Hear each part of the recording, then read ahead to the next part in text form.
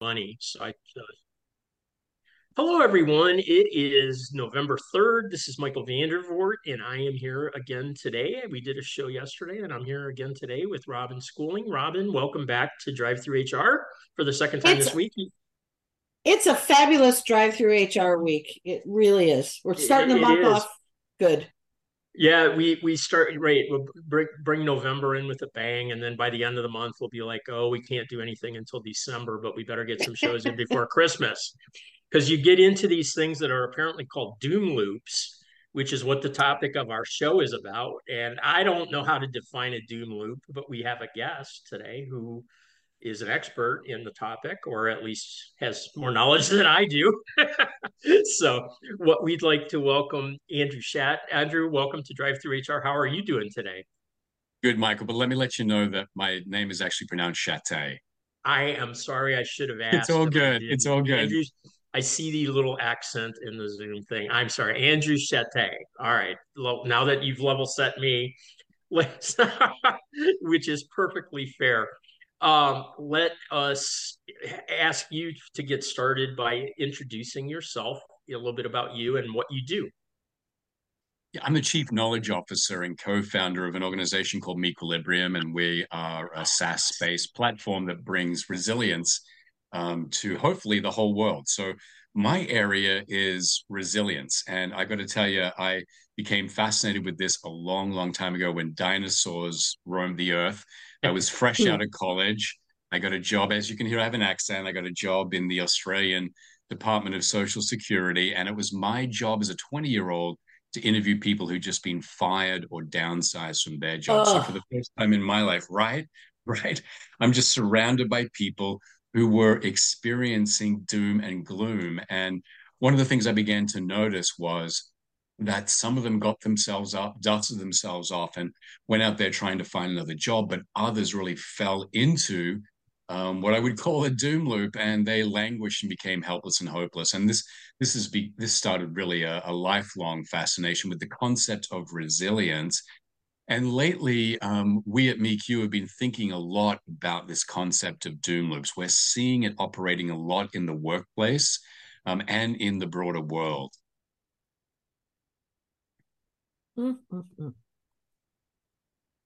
Sorry, I am on mute. I was coughing.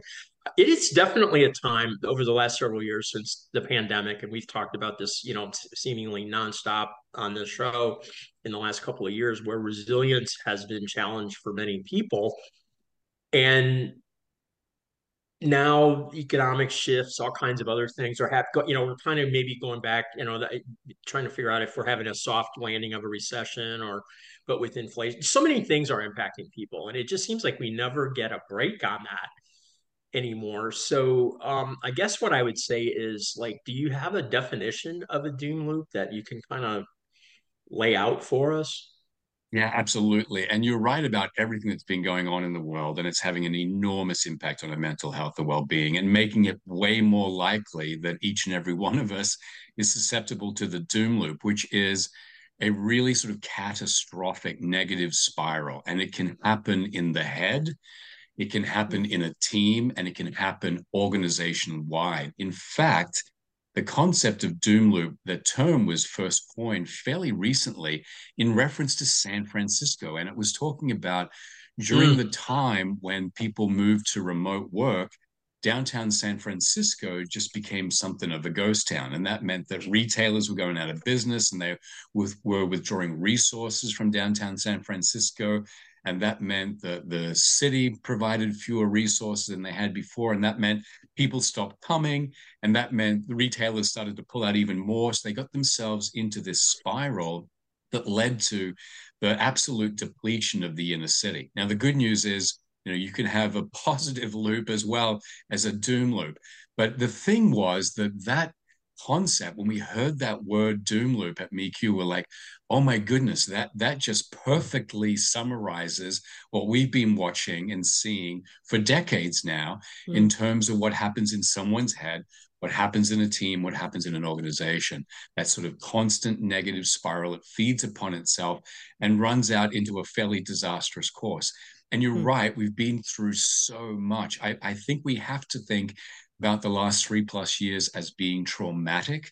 Once we start to think that the human brain has been through trauma, then that explains why we're still seeing big upticks in depression, anxiety, burnout, and stress.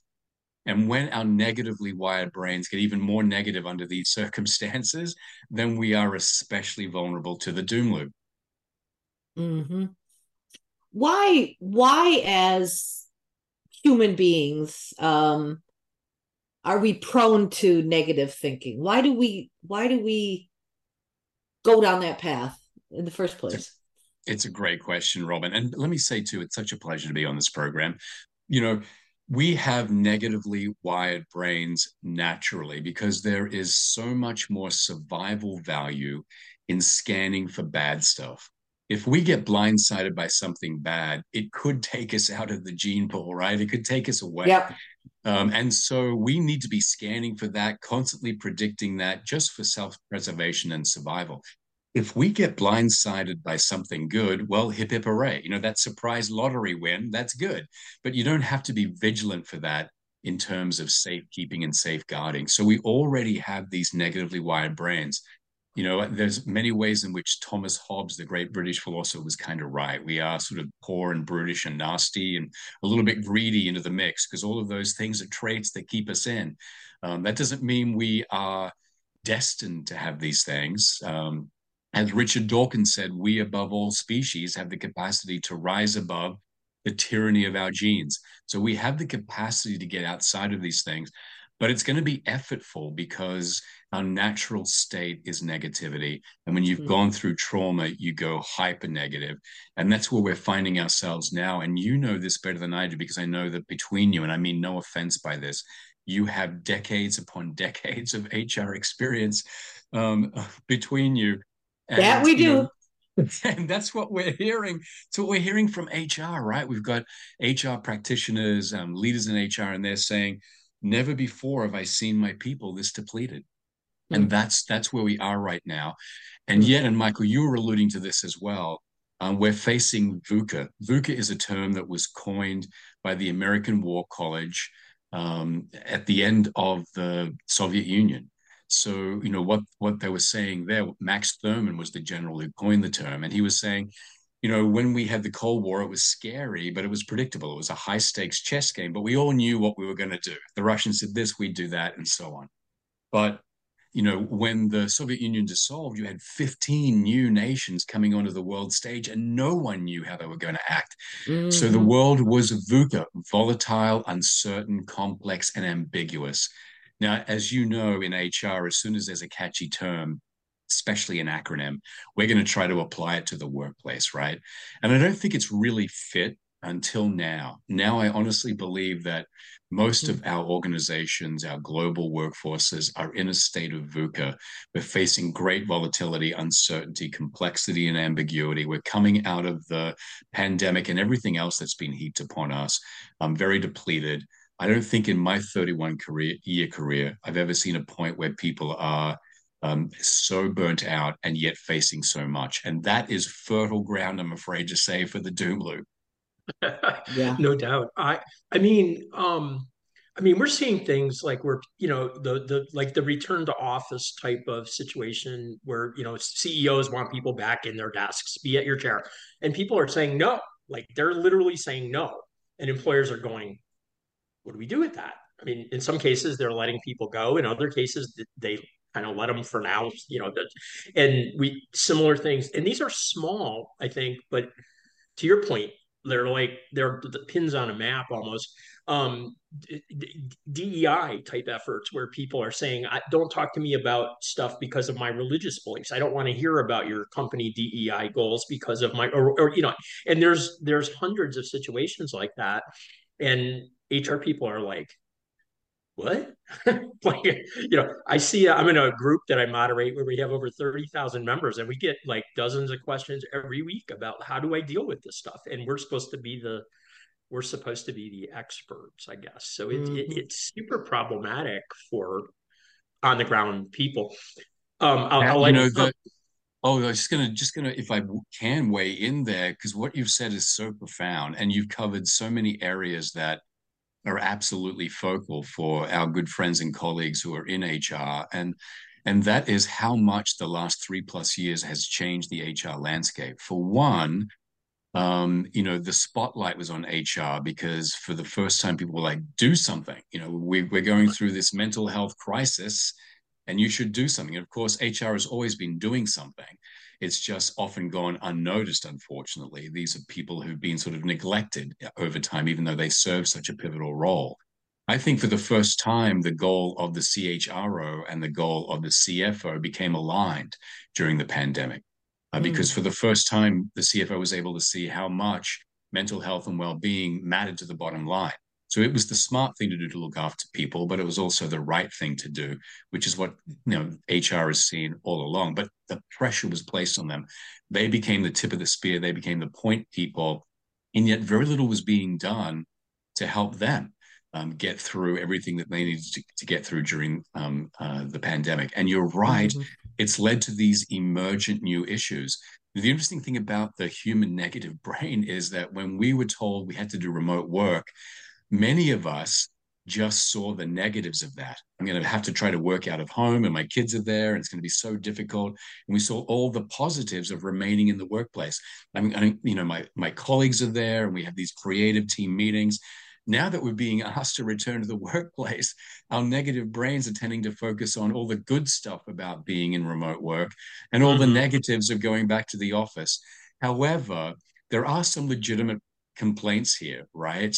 Because we've learned that it works. We think it works. We're comfortable with it now, and we're being asked to change. And I think the other thing for all of our good friends in HR to consider is this. And the human brain goes through an incredible amount of uncontrollable events like the pandemic was. We could do little things. We could mask up and stay at home and, quarantine and get inoculated. But Mm. by and large, the global swing of this pandemic was outside of our individual control. And we don't like that. Humans don't like to be in a place where we don't have control. And so we're trying to wrest control back from our environment. And so to have people say to us, no, you have to do it this way, you can't do it that way, just really sticks in our craw. And I think that's why we're getting such a lot of pushback. And again, I think it really puts us in a very dangerous precipice for even more negative thinking into the future. Mm. We have several more questions about doom loops, but I want to just draw because there's another terminology that's used a lot, and I just want to see if you have a kind of a take on it, and that is how are doom loops, which seem to me to be more organizational based on what you've said so far. How does that play into or how does it differ from something else you hear a lot about, which is imposter syndrome, which is probably more individual and how people feel about their own capabilities? I don't know. You have a take on that? I do. I think there are a few differences, one of which you've mentioned, which is the level at which they tend to operate or can operate. You don't usually see imposter syndrome at an organizational level, but you Yeah. can see doom loops at that level. But the imposter syndrome, we're all familiar with that. It's that feeling that you don't belong, you're not in the right place, that you don't have the qualifications you need, that somehow you're acting fraudulently and misrepresenting the world on how good you actually are at something. And that's a very a deep-seated fear that many of us have. It reflects even in our dreams where we're sort of naked giving a presentation or, however it may manifest itself. It's a natural part of our development. And it is a real thing.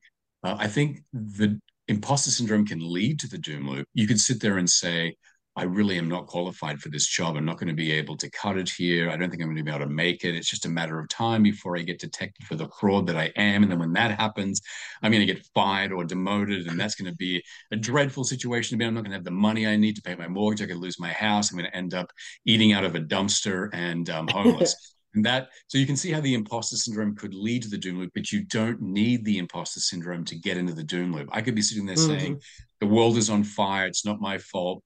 I have all the qualifications in the world, but I can't impact everybody else. And that puts the world and me in a very tight and difficult situation. And we could get into that doom loop without being in that imposter syndrome. And you're also right. Doom loops can spread into a team and they can spread into an organization. Once two individuals start talking, for want of a better phrase, over the water cooler, and one is in a doom loop, that becomes very infectious for us. Mhm. Negative thinking Mhm. is very, very infectious. And there's a reason for that. We're hardwired for it, right? Michael, if I see you and Robin running the other way with your hands in the air, I'm not going to ask you what you're doing. I'm going to run with you. I'm going to run with you. And then later, when we're panting and trying to regain our breath, I'll say, "What was that about?" And you'll say, "Well, it was a pack of dogs." I'm like, "Well, thank goodness I ran with you," right? So, anxiety, frustration, these are emotions that we tend to pick up on and run with. So we have one person in the team who's experiencing that anxiety or experiencing that frustration. We're going to pick up on it. Others are going to pick up on it. Then when you've got, then that really inhibits productivity and performance. Mhm. And then you've got a team that's kind of limping along, and other people are interdependent on that team's output. So now they're limping along, and that gets them into negative thinking. They get into doom loops, and it can spread through an organization like wildfire. That's why we Mhm. really need to think about it, be aware of Mhm. it, and come up with some strategies to circumvent it. when when we notice that, and I love having a phrase now to describe what I've seen so many times in organizations I've worked in. Um, how how does a leader, a manager, an HR professional, um, assess and then assess that there's this doom loop going on and that's starting to spread? How is there a way to break it, to uh I guess break it, but also to prevent it in the first place? Yeah, there really are some really concrete things that we can do. Firstly, we need to understand that there are seven big emotions that get in the way for people, and they're anger, anxiety, frustration, sadness, guilt, shame, and embarrassment. But when it comes to doom loops, it's primarily anxiety and frustration. And what we see is when it comes to VUCA, those conditions of volatility, uncertainty, complexity, and ambiguity, it's anger, anxiety, and frustration that tend to pop most. The good thing about anger, and I'm an anger guy, so I know this inside and out. The good thing about anger is it's kind of its own stopgap. You can Mm. imagine, and I'm sure you've been in a situation where you might be sitting in a meeting in the workplace and you're listening to something and you're thinking, this is absolutely ridiculous. There's absolutely no way this can be sensibly implemented. And you're starting to get angrier and angrier. And then the person to your right loses it and they start shouting and gesticulating and you're like, wow, I was getting angry, but I wasn't like that. Once we see that sort of demonstration of anger, it's almost like a slap to the face or a cold water splash in the face, and you're like, okay, I need to take a breath. But anxiety and frustration, these things we pick up very quickly, and we come infused with them. Something like sadness, guilt, shame, and embarrassment, they're more internal emotions. We don't see as Mm-hmm. many external cues to them, so they're not as contagious. So I think leaders need to be aware of the fact that anxiety and frustration are the greatest threats in terms of doom loop. And what we need to realize is that anxiety is an emotion that pops when we have thoughts about future threat. So, in the absence of information, if the organization is going through change, if there's some sort of uncertainty, in the absence of information, we're going to go to that future threat space. It's what our heads do. So, the most capable, most resilient leaders are the ones who have a lot of transparency, a lot of open communication. They're keeping people really informed of what's happening. And that can really close down that piece, the doom loop. In terms of frustration, we're all sick of hearing the idea of doing more with less, right? We've been doing more with less for the last 3 decades. But that's exactly the breeding ground for frustration. Frustration is an emotion that pops when we have thoughts that we don't have the resources we need to get something done. So if a leader is sensing frustration in the team, I think what they need to do is to try to direct their team's energy towards what they can control rather than focusing on what they cannot. There's a human tendency to settle on what we need and don't have rather than what we need and do have. And successful leaders are the ones who are able to shift that focus a little, put a tool in their people's hands, and have them doing something active. These are ways that I think resilient leadership is working to get around these doom loops. Mm. I've seen I've seen many times where behavior is a little bit contrary. So, and what I mean by that is like in situations in prior companies where I've worked, we've put together a program, we've focus grouped it, we've workshopped it, we come up with something that we think is going to please people, maybe like a new benefit or the implement, a different leave program, whatever it might be, and yet you release it and it suddenly seems to kind of take on a life of its own where it's not perceived well.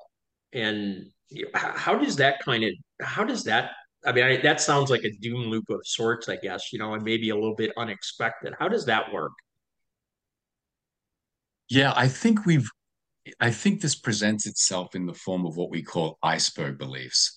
Iceberg beliefs are big beliefs that we have about how the world should be and how we should be in the world, and how others should be towards us. And I think over time, we develop these expectations that things should go smoothly, that the pathway to success is linear without any kind of cutbacks. And so when we put something out there in the world, no matter what that product is, and we get feedback or it takes on that life of its own, or it's not as well received as what we think it is, that can be devastating, frustrating, angering if you have those kinds of big iceberg beliefs that say, this should be a runaway success. People should love this thing. And I think Mm. that sort of represents the way that that connects to doom loops, I think, is it that comes from a place of threat. It comes from a threat state place because we feel threatened by the fact that this isn't getting universal acclamation, right? If we can Mhm. get more into that growth mindset space, where what we're saying to ourselves is, hey, the pathway to success isn't linear. It's two steps forward, one step back. This isn't the terminus. This isn't the end to problem solving. This is really just the beginning. Then we're in a better place to be able to, I think, move forward, take that in our stride, and not give up and not fall into that doom loop. Hmm. Got it. We have about 5 minutes left, Robin. Yep. And I'd like to shift a little bit to solutions or tools, really. And Andrew, could we talk a little bit about a tool that you've created at BQ, the Trap It, Map It, Zap It tool? Tell us about that. Yeah, this is a fantastic tool to help people get out of their emotionality. Here's what we know that from the time we're kids, we're developing a way of scanning the world. We call them emotion radars. Some people are Mm-hmm. scanning for how their rights may be violated, and so they get angry a lot of the time. And they learn this in their family of origin. I learned it from my dad, and he probably learned it from his.